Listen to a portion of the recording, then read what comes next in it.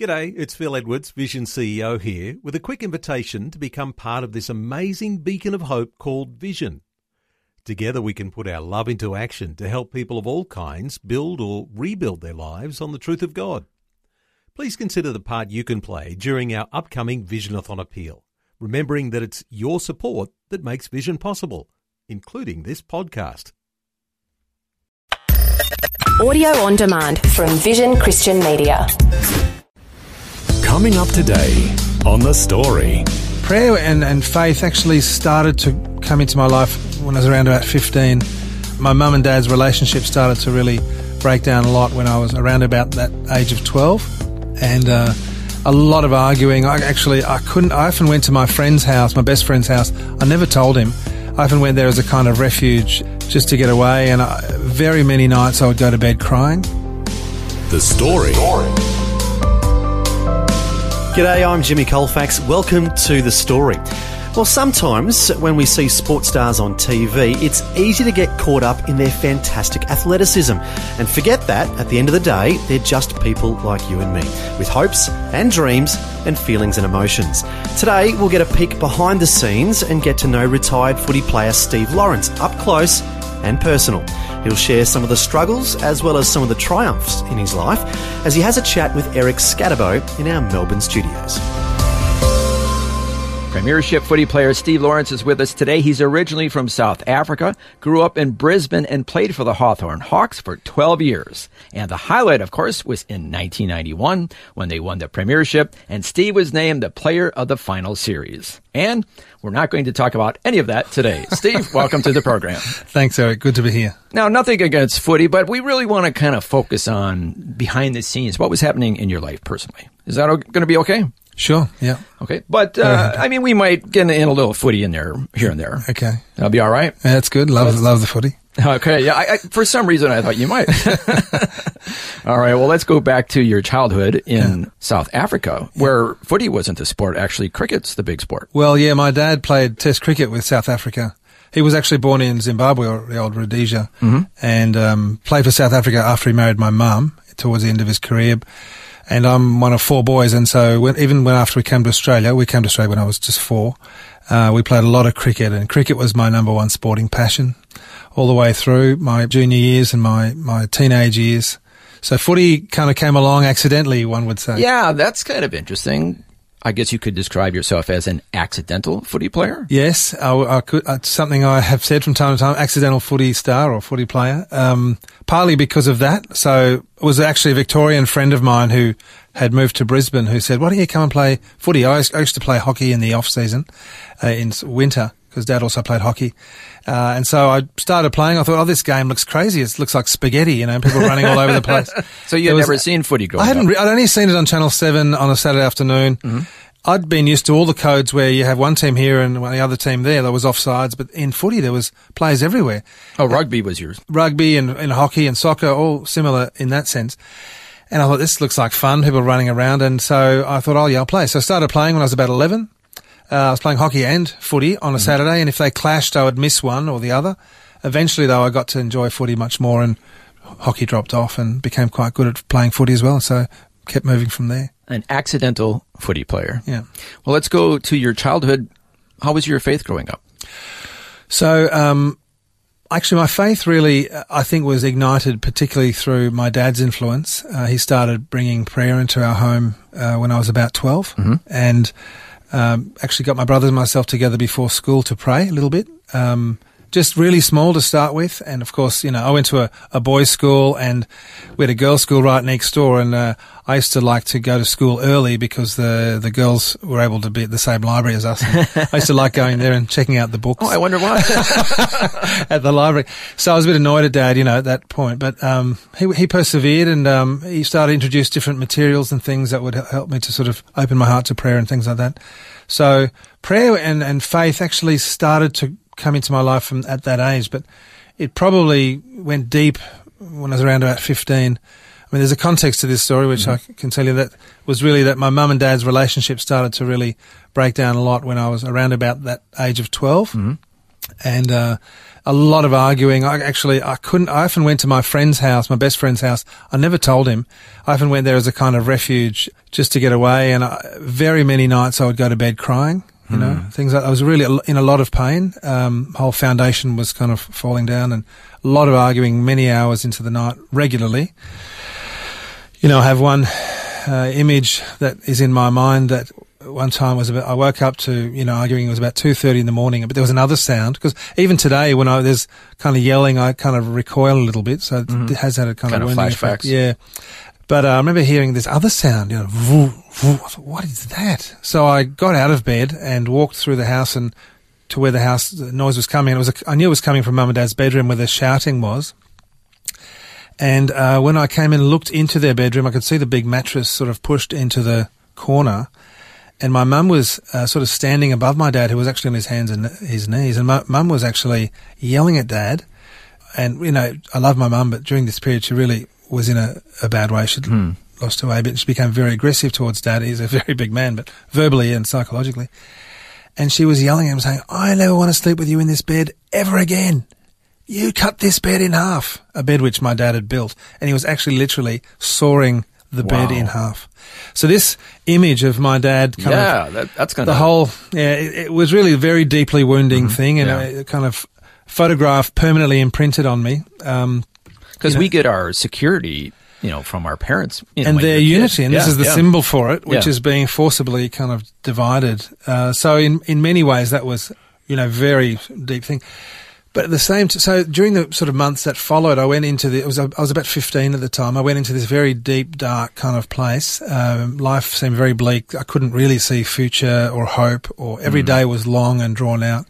A bit like at the dentist, just sort of every moment is just noticeable. And it was into this that I had my first, I think, real encounter that I was conscious of the person of Jesus. I'd always believed in God, even when I was a kid, but a God who made the world and seems to be impersonal and sort of behind the clouds kind and tied up, you know, far away.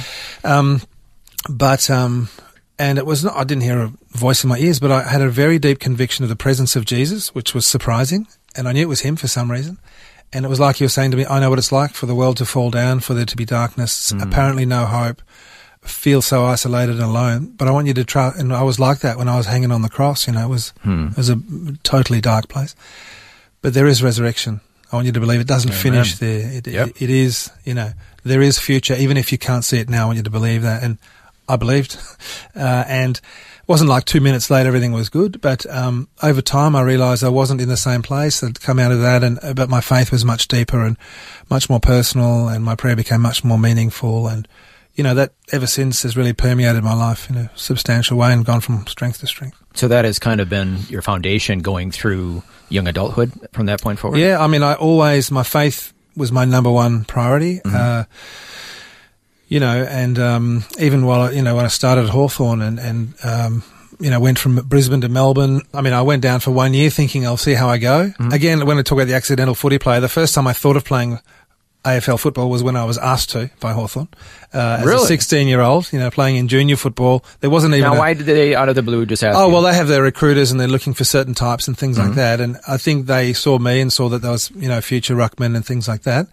But at the same time, there was a zoning system. And when the new Brisbane team was about to emerge into the league, all of Queensland was going to be zoned to this team. So they wanted to get in before that. So they put me on a 3-year binding contract, and I'd never had any obligation to go. So I thought, well, nothing to lose. So we signed it. And then I went down for 1 year. I didn't have any idea that it would end up being 12 and that I'd play in a premiership or anything like that. Wow. So, yeah. An accidental footy player. And that's one of many stories of, I think, God's direction. I'm sure it was God's hand in my life working through that. Now, as a footy player, you know the reputation of it's a lot of drinking and carousing, and that's kind of the reputation. Yeah. What was your experience, especially as a man of faith going? Yeah. Well, look, there's a lot of things. It's true. There is that kind of blokey culture. On the positive, you've got a bunch of great people really striving for a common goal and, you know, for excellence, and a lot of very fine people. And, you know, most of that doesn't get in the media. So it's worth saying. And I really love our they're not going to put in the media, hey, a bunch of guys acted really nice today. No, they're not. They're not. And, you know, So, but there were moments of conflict and difficulty, and I always tried to be authentic and be myself, and just be one of the guys and be a good friend and never stand above anybody, but also be true to myself. So, one time I was about 24, so I'd already played in the Premiership, but still youngish guy, and I was still a bit afraid of conflict because of my experience as a young guy. And we were on a bus on the way to a training camp at Phillip Island. And all the players got on the bus and all the officials got in their cars and we headed off. And the bus driver immediately turns on a pornographic film on the television at the front of the bus. Wow. Now, yeah. And I'm sitting at the very back of the bus because being 6'7", I needed some leg room. The only one spot in the whole bus where there's leg room, right at the back in the middle. And I thought, oh no, and it was explicit, full-on X-rated video. And I'd seen pornography before and, and I knew I don't need this. This is not going to be good. I don't need these images around my mind. I just thought I've got to do something because I can't be in this situation for 2 hours, And in fact, at first I thought I just need to get out of this. I started looking out the window, blocking my eyes a bit, and but of course the sound effects are still going. So I sort of said a silent prayer under my breath. Said, Lord, you got to help me do something here. And I didn't know what I would do, but I found myself an awkward situation. Very awkward, And I stood up and I couldn't even do anything discreetly because I'm right at the back. There's 45 guys on the bus. Yeah. And I at that era was a bunch of players who were superstars. We played in like some fantastic, very high profile, big personalities. So I was, and so I stood up and walked down the length of the bus and it was a long way. Now I don't know how I looked. I might have looked confident, but I was terrified. I felt like my knees knocking, my tongue go dry, sweat down the side of my face. I had no idea what I was going to do. And I walked closer and closer, and just before I arrived at the bus driver, into my mind, I realised to the left of the bus driver, just behind him, was a 17-year-old player. And I had this thought, so it leant down into the bus driver's ear and I said, you have a minor on board this bus. What you're doing is illegal. Turn it off. So the thing that happened, though, surprised me completely, was he turned it off, didn't even look around, didn't say anything, didn't remonstrate. And I thought, gee, that was easy. Because often it's not like that, is it? Often you do something like that and someone will hurl abuse at you, a comment or whatever. Anyhow, that was it. Then I had to turn around and walk back, this time facing all my teammates. And what was their reaction? Not one word. Wow. I was stunned. And I went all the way back. It was much further walking back. Then I sat down. The two guys on either side of me didn't comment. They just kept talking. It was almost like it didn't happen. It was surreal. The whole training camp, which was 3 days, not once was it mentioned. In fact, the whole season was never mentioned, nor for the 7 seasons that followed in my career. Well, 18 years later, it was referred to. Now, at this time, there's this whole thing, what happens in the footy trip stays on the footy trip. So I've started to think, did I imagine it, Anyway, it was the funeral of Alan Jeans, the legendary Hawthorn coach, and I met up with 2 of my teammates, Andy Collins, who played in 3 premierships, Andy played in 2, Darren Pritchard played in 3, and Andy Collins raised it. And he said, do you remember the time you got the porno turned off on the bus? I said, yes, I remember, because no one had mentioned it for 18 years. Wow. And he said, well, I've got to tell you something about this. I said, oh yeah, what? He goes, well, as you know, I'm a coach. I've been coaching in South Australia in senior football team for a number of years, and I'm often speaking around the state, all around at schools and business functions, etc., on leadership and that sort of thing, and I always tell that story. I said, you're kidding. I've never heard it come back to me. And he said, when I say it's the greatest act of leadership I've ever seen. This is what he said, so I don't know what I'm saying. I don't actually agree. But he said, because you knew it was the right thing to do, and you knew no one really agreed with you, but you did it anyway. And I learnt a lot from this moment. I realised, we don't know our audience. We just don't know. Yeah. You think something's happening, it's just no one knows about it. What matters is just doing what's right all the time, because I think it has its own power, Yeah. And I think people are watching. And I think God also wanted to tell me, share this story, because I was already telling this story because people had said that was incredible. But also what I learnt from this meeting, because in fact it's led me, among a whole range of other things, to really work in the area of leadership and what really is leadership.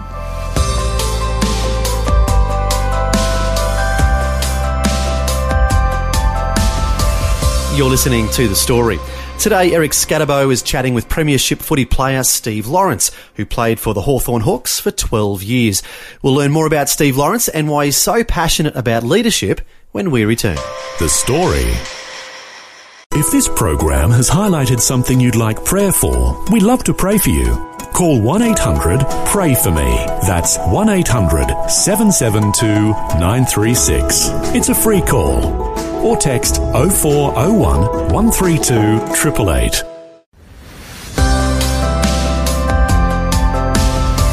Hi, I'm Jimmy Colfax, and this is The Story. We're continuing with Eric Scatterbo chatting with Premiership Footy player Steve Lawrence, who played for the Hawthorn Hawks for 12 years. The highlight, of course, was in 1991, when they won the Premiership, and Steve was named Player of the Final Series. Next, we're going to find out more about his life after footy and why leadership is now so important to him.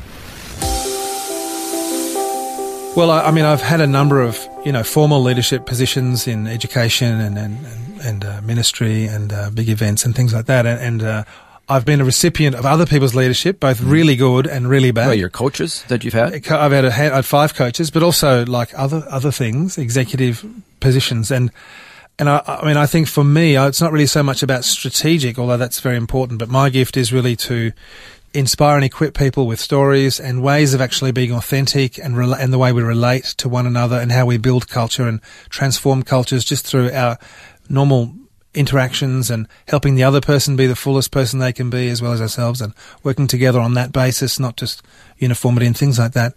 So yes, 12 months ago I started my own business, a leadership business, which is called Ultim Leadership Group. And that's public speaking in, keynotes in conferences and in business, helping business leaders. Also, it's really about character development, and we know that mostly failures of leadership are failures of character. Helping people really develop character. I mean, we're all weak and poor and, are flawed, and we all need to be restored, and we need to experience mercy, but also even how to actually go through a process of regularly forgiving and creating a platform where you're, helping each other forgive one another and clearing away all those things that build up between people. And well, that's kind of the thing that when you're talking about character, obviously you want to have somebody who tells the truth and is upright.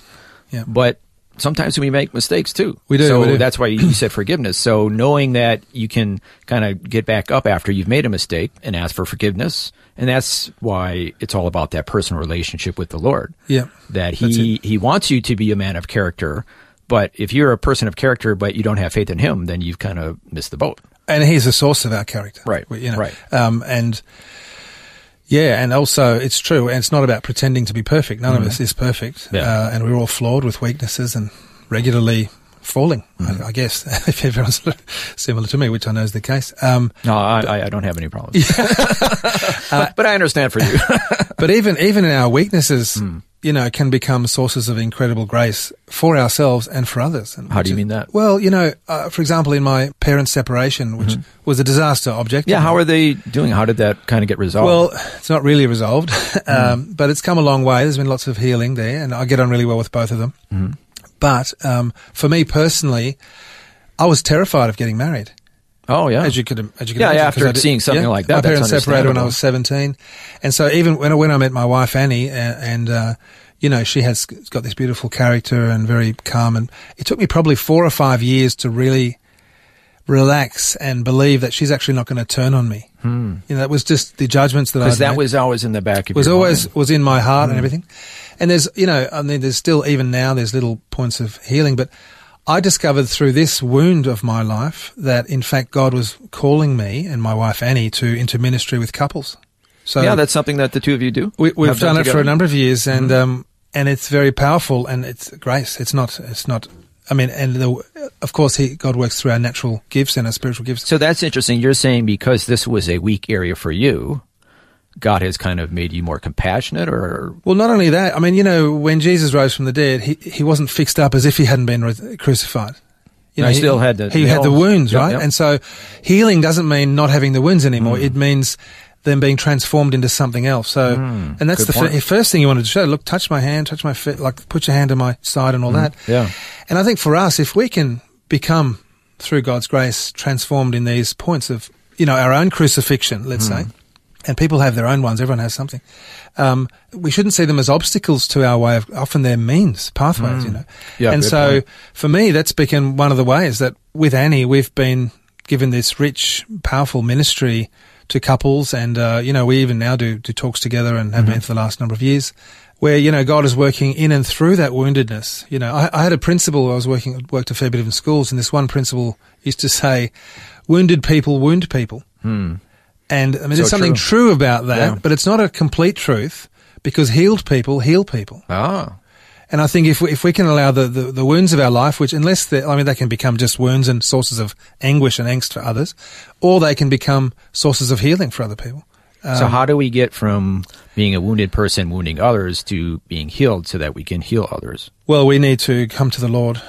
And, you know, we need to be in community because it comes through human means. It comes through direct divine means, you know, through prayer, through scripture, through, you know, encountering Jesus, many, many ways like that. I know from interviewing people in the past, they say, hey, if I can use what I've gone through, if I can use that to help other people, then that makes it, you know, worth what I've gone through. Well, people often ask the question, why, God, why? And often, though, it's a rhetorical question, but they should actually ask the question, why? And usually, I mean, God never likes these things. He didn't like Jesus being suffering on the cross. He doesn't like any of us suffering. You know, but there's the whole mystery of suffering, of course, and it's difficult to talk through, but he allows it only because he knows he can bring something greater out of it. And I think we've got to discover that something greater with him. And it's not to say it's an easy path, but that's certainly been my experience. And although I, of course, didn't like what happened, I'm almost grateful. I mean, God kind of allowed it, and he's brought a greater good out of it. And I rejoice in that and give thanks. You appreciate your healthy marriage because you've seen the alternative. My marriage to Annie, I mean, is a miracle. Much more than walking on the water. Because Jesus did that easily, he can do that sort of stuff without it. But I have 6 children. We have a beautiful family, and I mean. And I'm assuming that Annie came from a healthy family. She's the one with order, with stability, and she has an amazing family. Very charitable people, very organised, very beautiful, and selfless. Never seen a more selfless couple. Background is kind of the opposite of what you. It is, yeah.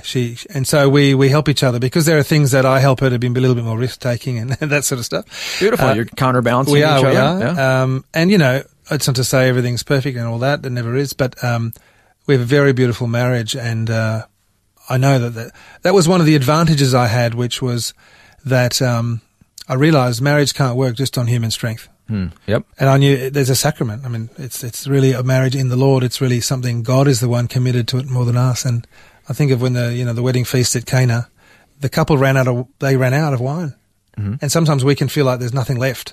We can run out, but Jesus can transform it and make the best wine from water. You know, so I think I heard somebody say having a wedding is easy. That's right. Yeah. Making a marriage that grows.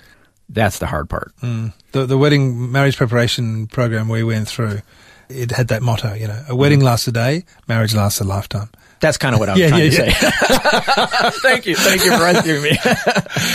Oh, but that's fantastic. So you're working together. You have a book coming out as well? Yes, I've recently written a leadership book called Make Your Mark, 5 Hidden Keys to Great Leadership, and it's Wilkinson Press publishing it. And, it's really full of stories of people in public leadership, in history and literature, including some of my own stories, like the one I shared there, a couple of them I shared, on the whole focus of, you know, relational leadership and culture. And so that's really what you're passionate about. I think it is, and also others. Helping people find their purpose. I also coach for Halftime and, executive. What is that?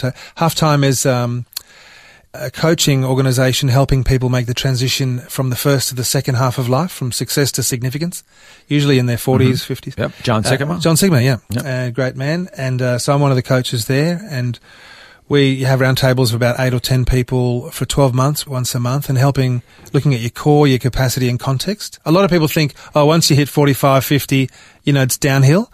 In fact, thanks a lot, buddy. A lot of people, I'm not saying I don't, but the idea here is that, in fact, your second half should be more fruitful, more effective, more meaningful, and, you know, establishing a legacy which is other-centered, and all of what you've learned should be drawn into it rather than sort of abandoned. And so, but finding that place, because often midlife is a transitional period, and so it might be quite a different context You know, so it's about looking at your core, your capacity and your context. So that's something I'm loving doing. And I do that also at one-on-one coaching with outside of halftime and helping people to find their real purpose. And so I'm sensing there's a trend here of helping others.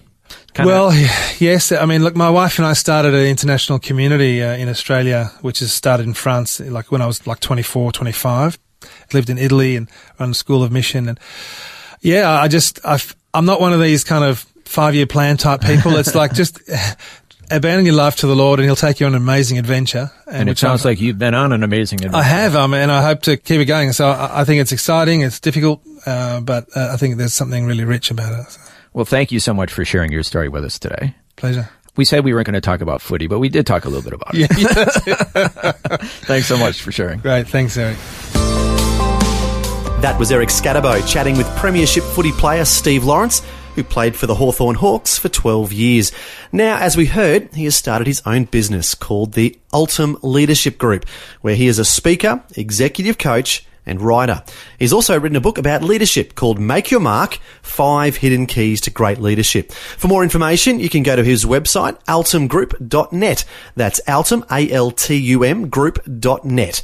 Finally, I think it was great to hear about Steve's strong faith and courage to take a stand for what is right, even when it wasn't popular at the time.